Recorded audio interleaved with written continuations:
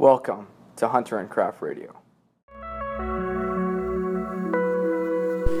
Hey everyone, welcome to Hunter and Craft Radio episode 5. Tonight we've got an awesome episode for you guys. Matt Castell sits down with Alex Enchin of WhereIPark.com. Awesome app marketplace for all your parking needs. Alex is also the co-founder of WagJag. Really awesome episode. A lot of great takeaways here. Hope you guys enjoy. Without further ado, let's jump into it. Hi everyone, this is Matt Castell at Hunter and Craft Radio, and I'm here with Alex Enchin, the founder of Where I Park. How are you doing today, Alex? I'm doing great, Matt. It's great to see you. Hope you had a good short week with this Canada Day in the middle of it. I did. So thanks for joining me, and everyone, I'm super happy and excited to speak with Alex today. So he's a local tech entrepreneur working in order to have a positive impact on the way that we organize and plan our city. And I've known Alex for a little bit as a serial entrepreneur, and so today expect to hear tips about how to get started with your own venture. So Alex, I'd love to hear a bit of your background and hear about where you are today and how you got there. Sure. So I was born and raised in Toronto, went to a couple of different private schools growing up, ended up at Western, studied political science. Truthfully, didn't know really what I wanted to do when I was older. Was sort of thought about law school at certain points, and I'd always been interested in entertainment and sort of media, especially the film business. And after I graduated, I was able to get a job. It was a terrible economy. It was, spring, summer of 2009, so right after the Great Recession. And I was able to get a job on a big Hollywood movie that was shooting here in Toronto called Resident Evil 4. I'm not sure. Oh, yeah, I've heard of that. I'm not sure if you're a science fiction guy, but I worked on Resident Evil 4 for a couple weeks. And really quickly, as the highlight of my days and weeks was getting Mila Jovovich Starbucks, I realized that this wasn't really what I was meant to do. And I quit that job, which was hard to do at the time because, it was my first job at a university. And I thought, quitting sort of the first thing, I don't want this to sort of spiral, but I knew that it wasn't right for me. So I left and bummed around for a couple weeks. And then as fate would have it, my roommate from my sophomore year got in touch with me and said that his older brother, who I had met a couple of times, was starting an internet business, and he was looking for some entrepreneurial types to help him get it started. So he said, "Are you interested to speak to my brother?" And I said, "Absolutely." I was looking for a new opportunity. So I met Jeremy Zucker in October of 2009 at Aroma on Bloor Street around Bathurst. And he told me about a company that was less than a year old from Chicago called Groupon. And he basically explained to me what Groupon was and what they were doing. And I just, right away, it clicked. And I just thought that's such a brilliant model. Groupon was the sort of Daily Deals, group buying company from Chicago. Yeah. And he basically said, "I want to bring this concept to Canada before they do." And as soon as I sort of finished hearing him speak, I said, "Count me in for whatever it is you're doing." And a couple of days later, we kind of made an arrangement and started working together on WagJag. And at the time, there was no group buying companies in Toronto. Team Buy, actually, I think, was the first one, and we followed shortly thereafter. And then about less than a year later, actually, the company was acquired by the Toronto Star's digital portfolio, which is Torstar Digital. So went from working really out of my apartment in sweatpants pretty often and sort of going door to door down the major streets of Toronto into different businesses to having a really large brick and beam office down at King West. Wow. And that acquisition brought us a lot of capital and resources to grow the business. So Jeremy leading that business, the company grew to over 125 employees at its height and doing about $50 million in sales in 2011 and 2012. So, it's a great story. And certainly for me, at 22 years old was an incredible experience. I learned so much, met great people, and really, learned how to sell as the first salesperson at WagJag. And you were working closely with the CEO and everything, so you got sort of a view of great exposure. Point of view of things. We were part of a huge corporation, a publicly traded one, which is Torstar, but at the same time still kind of maintained a bit of a startup kind of feel for a while. So anyway, I learned so much there, and it was such a great experience. And luckily, a lot of people know the name WagJag. So there's a some positive storytelling elements to that as well. Leverage that into other ventures. Yeah, I have. I think I've done a good job of leveraging that into the next steps of my career. After that, I worked for a mobile app called Checkout 51, which is a couponing app, and that had been sort of leveraged by my work at WagJag with Johnson & Johnson and Procter & Gamble and Kraft. Went to work with a mobile app company focused on consumer packaged goods. And then after I left there, my sort of key takeaway was I want to work for myself. I don't really want to work for someone else. And why was that? I'm always sort of interested to hear what people's views are on sort of the transition from being part of a team to really wanting to work on their own. Sure. What was the sort of feeling that you had? I think the key thing for me and what I think part of what entrepreneurship is all about is really risk reward profile. And I just turned 28. You and I are around the same age. So I think for me at this stage of my life and career, I'm open to taking more risk. Right. And I happen to have seen my business partner who started this thing from scratch on his own. He was a private equity finance guy, and he left that to do his own thing. And when you assume a lot of risk and start your own business, and if you're able to be successful, you usually get rewarded disproportionately and can do really well. So that combined with the, I think part of my DNA is I wasn't built to work for a big company and have that 9-to-5 environment, really structured environment. I'm much better in an unstructured environment, and I love going into something where there's totally a blank canvas, and instead of just doing something that someone else did before you, it's like there's nothing here. Go create something.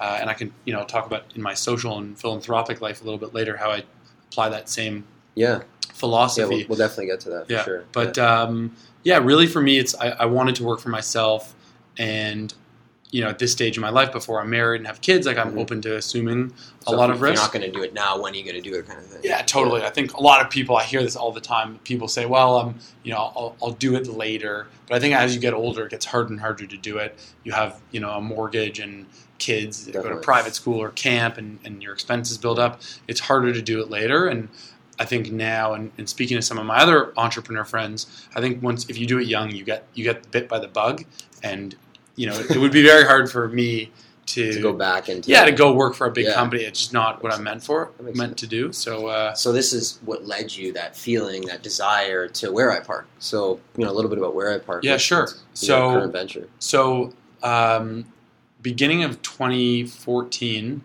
I was looking for an opportunity. And I was especially looking for something that was early stage, but something that already sort of existed that I could step into and help them grow. So it really actually wasn't fitting with my whole I want to work for myself thing, but I wanted something to do. I didn't have an idea that was burning a hole in my pocket as of yet. So I was pretty close to taking a job with a software company, a software startup downtown or in Adelaide and Peter. And when I was so close to joining them, I sort of said to myself, I need a parking spot. A monthly spot. And when I was at WagJag and when I was at Checkout 51, I paid around $200 a month for parking. So that was really my budget for Adelaide and Peter.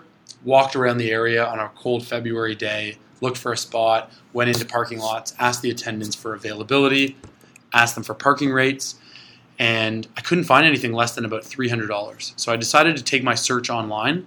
And really quickly, I found there wasn't one tool available to me to help me find a monthly parking spot. And about a week and a half later, I kind of decided it wasn't the perfect opportunity.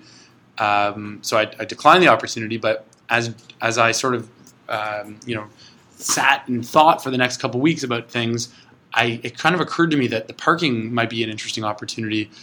And making a tool to help people find monthly parking or find cheaper monthly parking and help people that owned property or owned parking lots actually get their vacant inventory online in a place that's actually searchable to the consumer and a place where a transaction can actually be made. So that was really sort of the seed planting.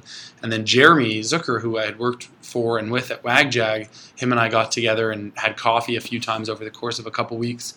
And we sort of spat out different business ideas. He had a number of them, and I had a couple of them. And parking was really the one that I kind of got the most passionate about.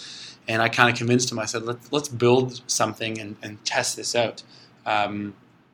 we're really big on before you raise any money or spend a fortune building software or starting a business, you need to kind of like run an experiment. Mm-hmm. So he, as luck would have it, had learned how to code the last couple of years just from dealing with the development team at WagJag, and then he kind of wanted to understand more of the software side of things. So he actually learned how to code in Ruby on Rails, and he built a prototype, like a really, really simple shell for parking where you could list parking spots for rent and you could rent parking spots, make a transaction. So the way that we kind of got started and validated if there was a real business there was to basically put that shell, that prototype or MVP, minimum viable product, was we got a bit of media, put it out there with some inventory on it, and actually wanted to see, will somebody rent a parking spot, a monthly spot like this? And because even before that too, in terms of building that product, the prototype, and trying to get it out. Yeah. Did you also have a lot of conversations? Because when I talk to entrepreneurs too, I always hear different stories about how they've sort of approached different people just with the idea itself. Yeah, for sure. So like even before that stage where you actually build it, did you do any sort of like talking to mentors, for example, or individuals like maybe, I don't know, your friends, and do maybe a survey? Like, would you guys even use this kind of thing? Yeah. Was there any of that? Or? I think certainly part of that, exploration or validation phase was speaking to people in parking. Right. So I happen to know some people that owned parking lots or who are in the parking management business. So I tried to understand, even in Yorkville or King West, if you have a parking lot with 500 spots and you allocate, 20% or 100 spots towards monthly parking, if you had 95 monthly parkers, what would you actually do to get those extra 5 parkers and get to 100% occupancy? In some cases, in most cases, actually, they oversell by anywhere up to 10% because on any given day, people are on vacation or sick or out of the office, so they can actually oversell monthly parking in a lot of instances. So we definitely found that they would be open to trying to do stuff digitally. So you saw that there was a real problem that you could address. Yeah, there were no tools for the parking industry to actually rent out parking spot, monthly parking. So that was interesting. I definitely bounced it off, probably not so much mentors as people I know, like my other friends in technology, people that I know who had, who drive to work and needed to find a parking spot, and having looked for a spot around WagJag at King and Portland and having difficulty there, and then ending up getting a spot through a friend's relative who owned a building across the street, and then at Checkout 51 where it was impossible around Adelaide and Sherbourne to find monthly parking. I just, not even intuitively, I just knew from my own personal experience that it was difficult to find monthly parking in downtown Toronto, and there's obviously price sensitivity. So I knew from my own experience that there was something there, but knowing, whether anecdotally or intuitively that something makes sense, you actually want to, understand, will strangers use this? Will the average person, use that and that's tool? allow you to get it out. Yeah, totally. So in the early days, in terms of just like getting it off the ground and getting that like really early traction, even if it's 2-3 people or whatever, are they going to buy it? Yeah. What would be sort of your tips there? Was that the most important thing for you in terms of just getting that out, like the actual app itself? And then you mentioned a little bit of publicity along with it. Yeah, sure. So I think you kind of want to run, there's the whole like lean startup methodology, Eric Ries's book.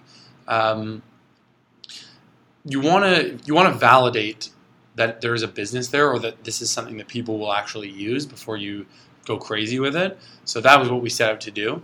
And, you can sort of allocate a budget of like $5,000 to doing this, and you can, set up like a page on something like LaunchRock, or there are services that you can get people to, drive traffic to your website and see how people interact with it. But, we kind of wanted to totally bootstrap it. So we were able to get some press. I think the first person that wrote about us was actually BlogTO.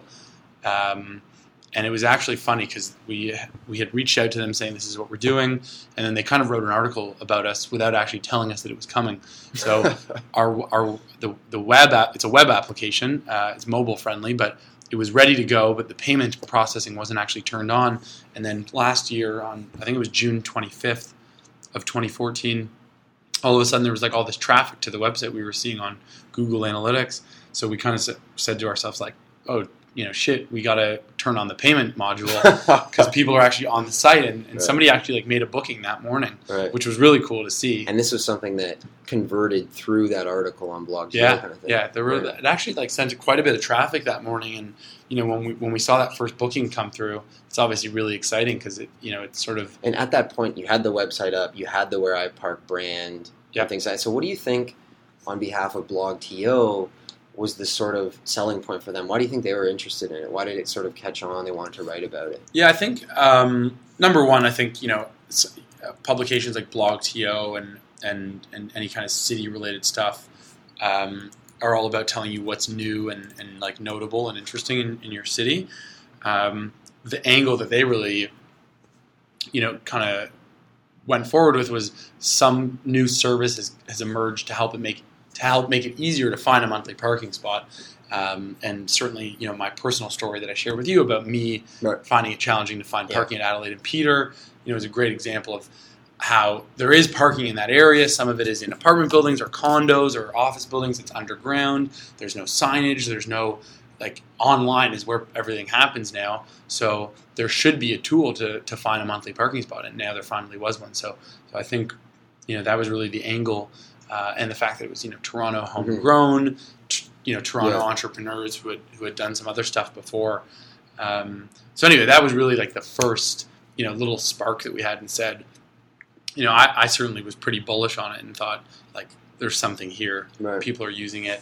We got over the next little while, traffic definitely died off because we weren't really doing much to drive traffic, but people were starting to list their parking spots to rent out, which is really part of sort of what we were doing. Craigslist and Kijiji, the classifieds are really where people sort of go to buy and sell or rent parking spots. So trying to create a better solution for that, one that, manages all payments, is more permanent in that if you post a parking spot on Kijiji on a Tuesday, by Friday it's 20 pages deep, whereas on our website it lives on the map, so it's not going to disappear or be, buried, if you will. So we were just really wanted to create a better solution for people to find and rent out monthly parking. And so that's what you think sort of caught on from the PR standpoint then? Yeah, I mean, to be honest with you, it didn't, there was a little bit of a spike in traffic initially, and then it really died off, and there was no lasting wave. What have been sort of your efforts and your strategy in order to get more traction? I saw recently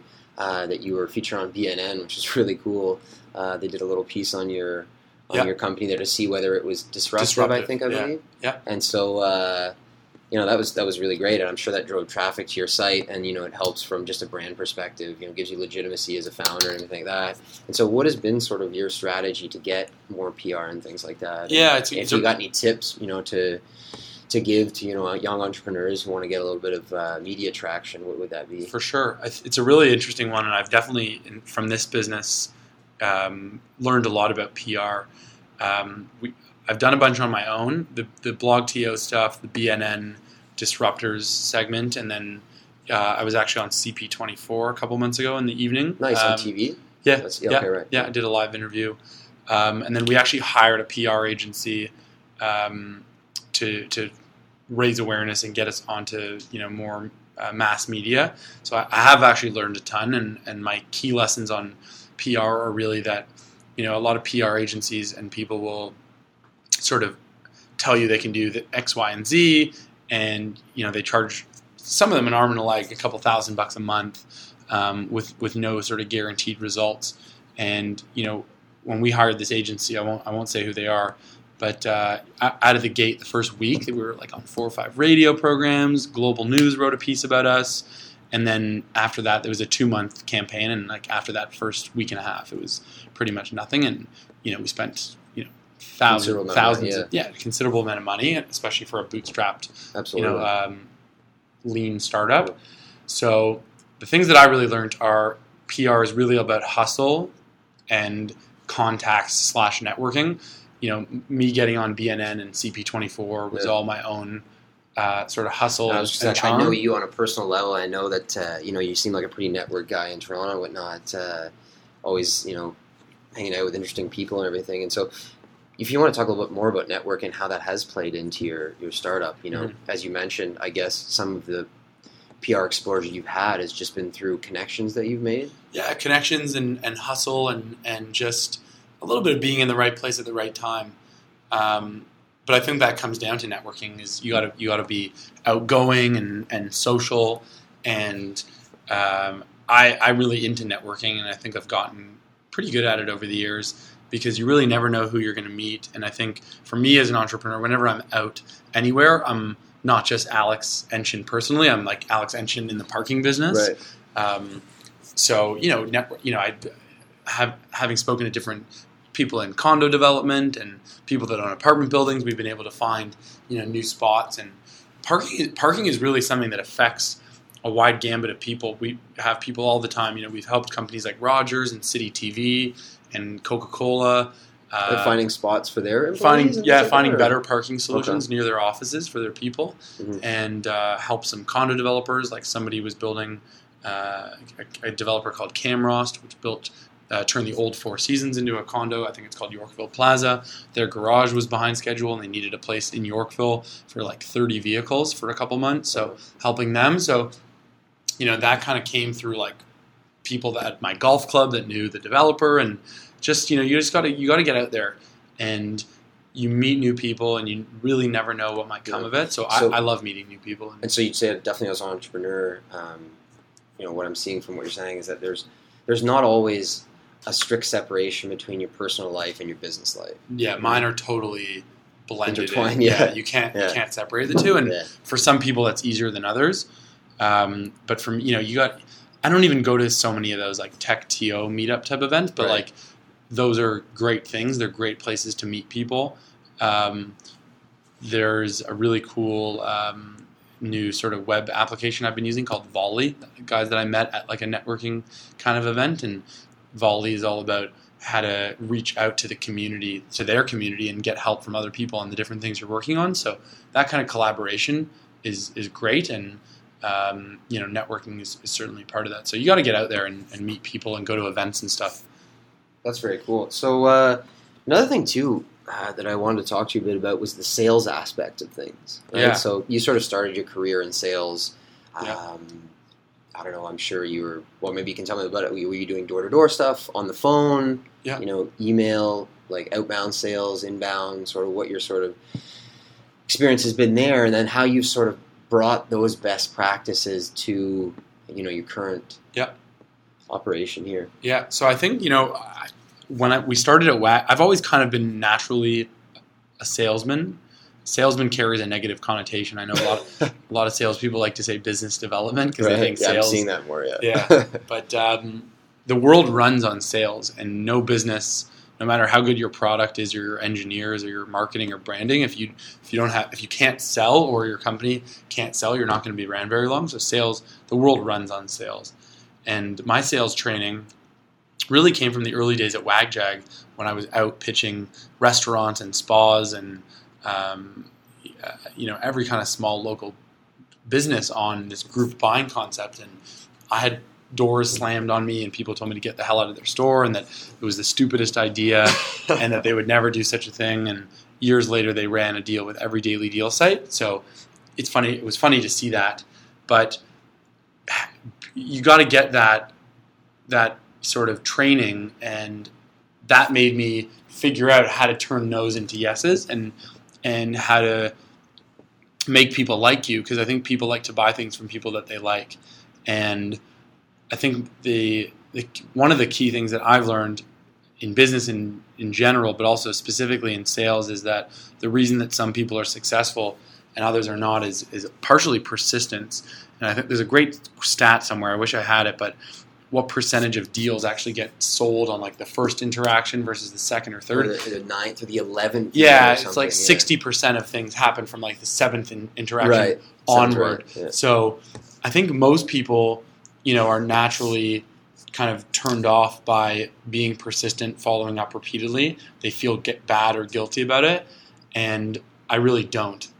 And I find that you're able to actually develop a rapport with somebody, and they're more likely to want to work with you and buy something from you. So persistence for me is key, and I find that a lot of people encounter some sort of hurdle or challenge or difficulty, or they get no and they're afraid to keep pressing. Mhm. And where you get a lot of your sales and a lot of your success is just beyond that hurdle. So the willingness and the tenacity to keep pushing is really where you're going to find a lot of success. So for me, persistent, but doing it in a really respectful way and a really friendly way is kind of my key to being successful. And also believing in what you're selling, whether it was WagJag or Checkout 51, where I worked for a year, and certainly the Parking Now. I've been passionate and really believed in what I was selling, which makes a huge difference. And I think people are able to read that in whether you're on the phone or in an email or in person.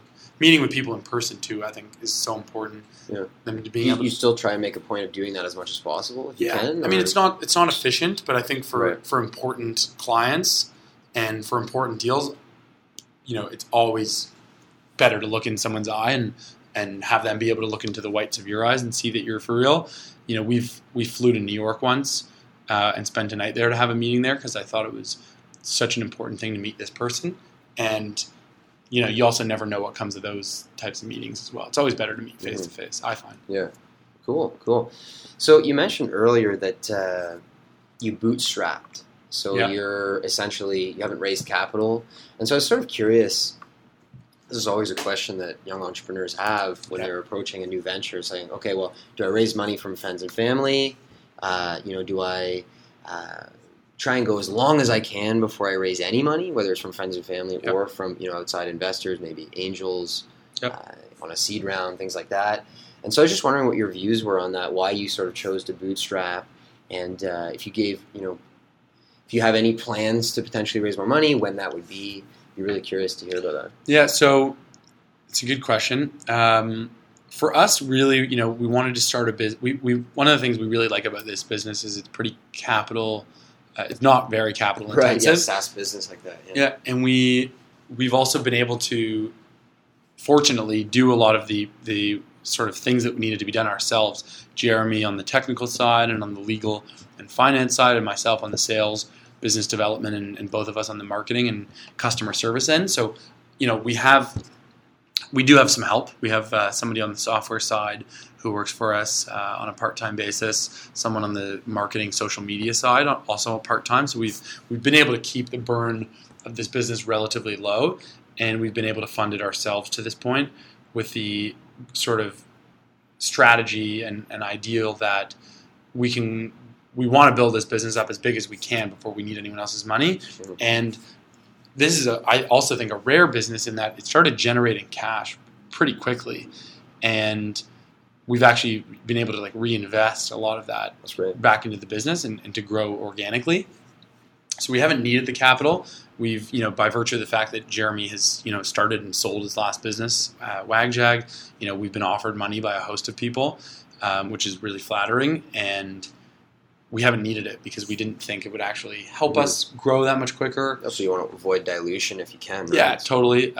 We could, you can look at convertible debt and stuff like that, so you don't have to, value your business just yet as it's in its early stages. But we really just thought, we don't want to have to answer to anyone else at this point. And it's, it's conceivable that if we can sort of pick up enough momentum that we may never need to raise outside capital. We could just, invest. Yeah, there are businesses like that. Yeah. In tech. Yeah. So we're not really sure where it's going yet.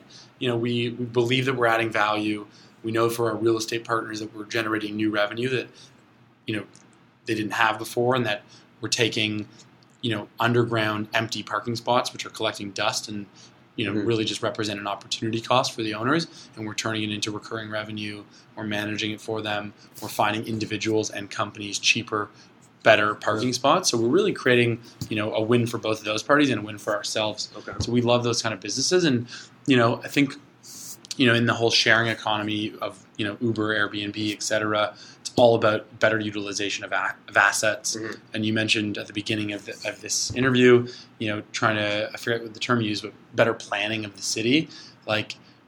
That's sort of how I saw it. Yeah, no, it's you're welcome to comment on that. But when I sort of went to your site and heard about your thing, it seems to be something that can have an impact on making the city of Toronto just work better. Right. If that makes sense. Yeah, I think, a lot of, if they say 30% of traffic comes from people driving around looking for parking. Mm-hmm. So that's, one way to certainly reduce congestion. We only do monthly parking, so I can't suggest that we're going to solve that congestion issue. But one thing that we can do is use assets better, utilize assets better. If there are empty parking spots in an area where people are paying $300 a month to park, and by opening up our spots, we can offer them parking at $225 a month, we're going to save them money, and they can have more disposable income, which is better for everybody. And ultimately, this is a bad thing for parking companies, to put it bluntly. But if Sally Smith or Jane Doe has an empty parking spot at their house or apartment, and they're parking downtown all day, paying $250, and they can get $150 for their driveway, right, and subsidize their parking, that's really the essence of the sharing economy. And that really excites us to create an opportunity for an individual with an empty driveway or 60 square feet of parking of cement to create new revenue and take a vacation. That's $1,800 a year. Sure. Go to Mexico for a week like that. Yeah. That excites us. The ability. And it's incredible nowadays how many people I'm seeing who have side streams of income through Airbnb-ing their house, renting their parking spots. Whatever it is, right? I mean, there's so many opportunities for an increasing efficiency, and resource allocation and things like that. So. Yeah. It's obviously the sharing economy has been so hot for a few years now, but, I think that the crux of it is that it's making people's lives better and more convenient. And, one of my friends asked me the other day about, do we have customers who share their pleasure with using our service? And I said, yeah, we get emails all the time, or we have a little chat function on our homepage. Testimonials? Yeah. People just saying I wanted to tell you that this service is great. You make it so simple. Nice. Your interface is so clean. It's exactly what I needed, and I'd recommend this service. It's nice to have that validation. For sure, it definitely. I don't it's great for a few moments. I enjoy it, but there's so much more to do. But it is validating. So when you mentioned there's so much more to do, I'm sort of curious to hear. What's sort of next for you? Life goals, or when it comes to where you'd like to see Where I Park, ideally, what's sort of a scenario where you're going to be happy with what you've done or where you're going? Yeah, I think for this business, like I said a minute ago, we're not really sure of what it might become, but for us, the problem that we want to solve is focus on monthly parking, making people's lives easier to find monthly parking, to save money wherever possible, and to help those who have extra spots or hundreds of extra spots in the case of real estate owners to rent those out and to collect that revenue that they're leaving on the table. So that's really the nail that we're trying to hit. And we want to take this to other places. So we want to grow this business. Right now, we're pretty focused on Toronto. We had started to think about some other Canadian cities, but owning this market. Yeah, we want to own this market and then replicate. Makes sense. In other markets and probably look at going into some U.S. markets in the not too distant future. So we really want to take this to the place where if you need a monthly parking spot or you have an empty spot you want to rent out monthly, Where I Park is the online tool to do that. So that's really the vision. And, we want to be a parking company that owns and that owns no real estate. We want to manage, tens of thousands, if not hundreds of thousands of monthly parking spots on behalf of other people, in the same way that Airbnb is, maybe it might even be the biggest accommodation hospitality provider in the world. Right. Yeah. They don't own any real estate. It's purely a platform. So fitting with that kind of ideal, that's really what we'd like to grow this business into. Cool. So one other question about, your experiences in terms of, lessons learned. If you had any sort of mistakes that you might have made along the way that you'd care to share in terms of, what to look out for as I said, a young entrepreneur or any entrepreneur really, that, they could avoid, or something that you sort of would have done differently? Yeah, I think we've definitely made some mistakes along the way, but I think that the key to a startup and being an entrepreneur is you need to quickly realize your mistakes and do something to fix them. So we had we changed our business model a couple months ago because originally it's funny. The business model that we have now is actually originally what we wanted to build, but we found that the customers in the market wouldn't actually bear that model, so we changed our model to what we could get at the time. And then what we found was after 6 or 7 months of operating under that model and actually doing a couple hundred transactions, we were making money, but we weren't building any value in the business. So we looked at what some other people were doing in other parts of the world in the parking arena, and we kind of thought, let's actually switch this to a model where we can actually build value on an ongoing basis and create actual enterprise value. So you got to be willing to try different things and willing to fail. Yeah, totally.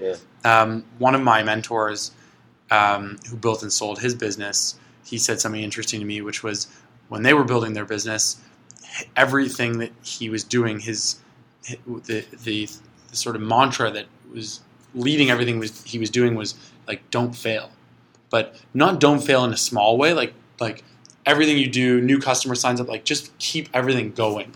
Nothing's going to be perfect and nothing's going to be executed flawlessly, but just try not to screw things up. Mm-hmm. Try to get deals done. Try to satisfy.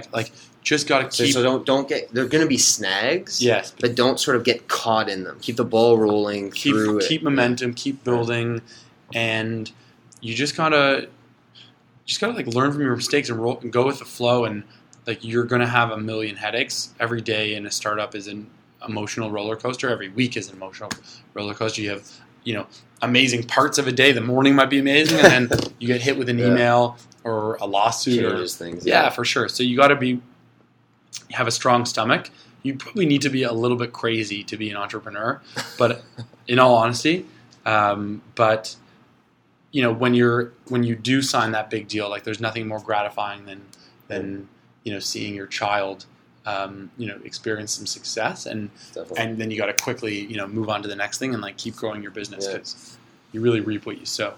Well, I know that you're a super busy guy, and you've always got a lot of things on the go, but I also know that you are really involved in a lot of social and community issues, and you do various work in there. And so I wonder if you'd chat a little bit about that, about causes you care about, and why. For sure. So for me, giving back to the community has always been a part of how I was raised. My grandparents were very involved in the community. So I always, and definitely being born in Toronto and growing up in Forest Hill, feel very fortunate. And some of my greatest role models in business were people that were not only successful, in the business world, but also people that were very involved, and not just writing a check, but actually giving their time and energy to the community. So that's really what I wanted to do from a pretty early age. And it took me a while to figure out the causes that I really cared about, but healthcare was one, and I had been involved with Mount Sinai Hospital for a number of years through a group called Future Sinai, which was a young professional group. And I kind of, at a point after about 4 years, outgrew that, and through a charity golf tournament that I've been involved with for about 3 years now, called the George Knudsen Pro-Am, which raises generally in excess of $250,000 every year. Half of those funds go to Israel Cancer Research Fund, and half go to Mount Sinai Hospital, so have maintained an involvement there. And then the other organization that I've become much more involved with in the last year and a half, which I know you're aware of, is the Friends of Simon Wiesenthal Center, mm-hmm. which is a great organization that was really sort of, the goals of that organization are to combat racism and intolerance and hatred and anti-Semitism locally and globally. And that's a cause that's near and dear to my heart as a Jewish person.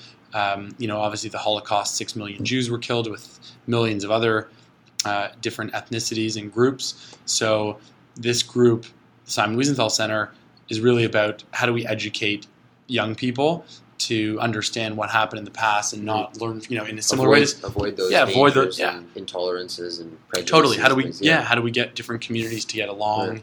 Right. Obviously there's, not mostly, but in the United States, we had that shooting in Charleston the other day that was racially motivated and really sick and disheartening. So there's definitely still, even in the modern world, 50, 60 years after World War II, tons of hate and intolerance and racism. So this organization is doing some great work around educating young people and just sort of just doing what they can to stop racism and prejudice and intolerance. And it's a tough one because it's a silent enemy, but I think it's such an important organization. And I was fortunate to have the opportunity, along with another person, to start a young professional division for that organization. And what I was saying at the beginning of the interview about going into a blank canvas, having no infrastructure, and going to create one, that really excited me about Friends of Simon Wiesenthal Center. And because they sort of empowered you, allowed you to do that. Allowed me to go in somewhere, like it didn't exist, but I got to go create it. So like Where I Park. And I went to one of those events and it was awesome. So I mean, so that's what we're doing right now is getting, business leaders in different industries together and hosting intimate dinners. As you know, you were at the finance one, and just getting to, just having great experiences and conversation. You had dinner at the CEO of Gluskin Chef's House. Where in a young professional's life would they normally have the chance to sit down with the CEO of a fund that has $8 billion under management? So just providing great experiences and having young professionals learn. What I really enjoyed about that too is that I just feel like in this digital society we have this tendency to have less time for those one-on-one meetings, for those chats.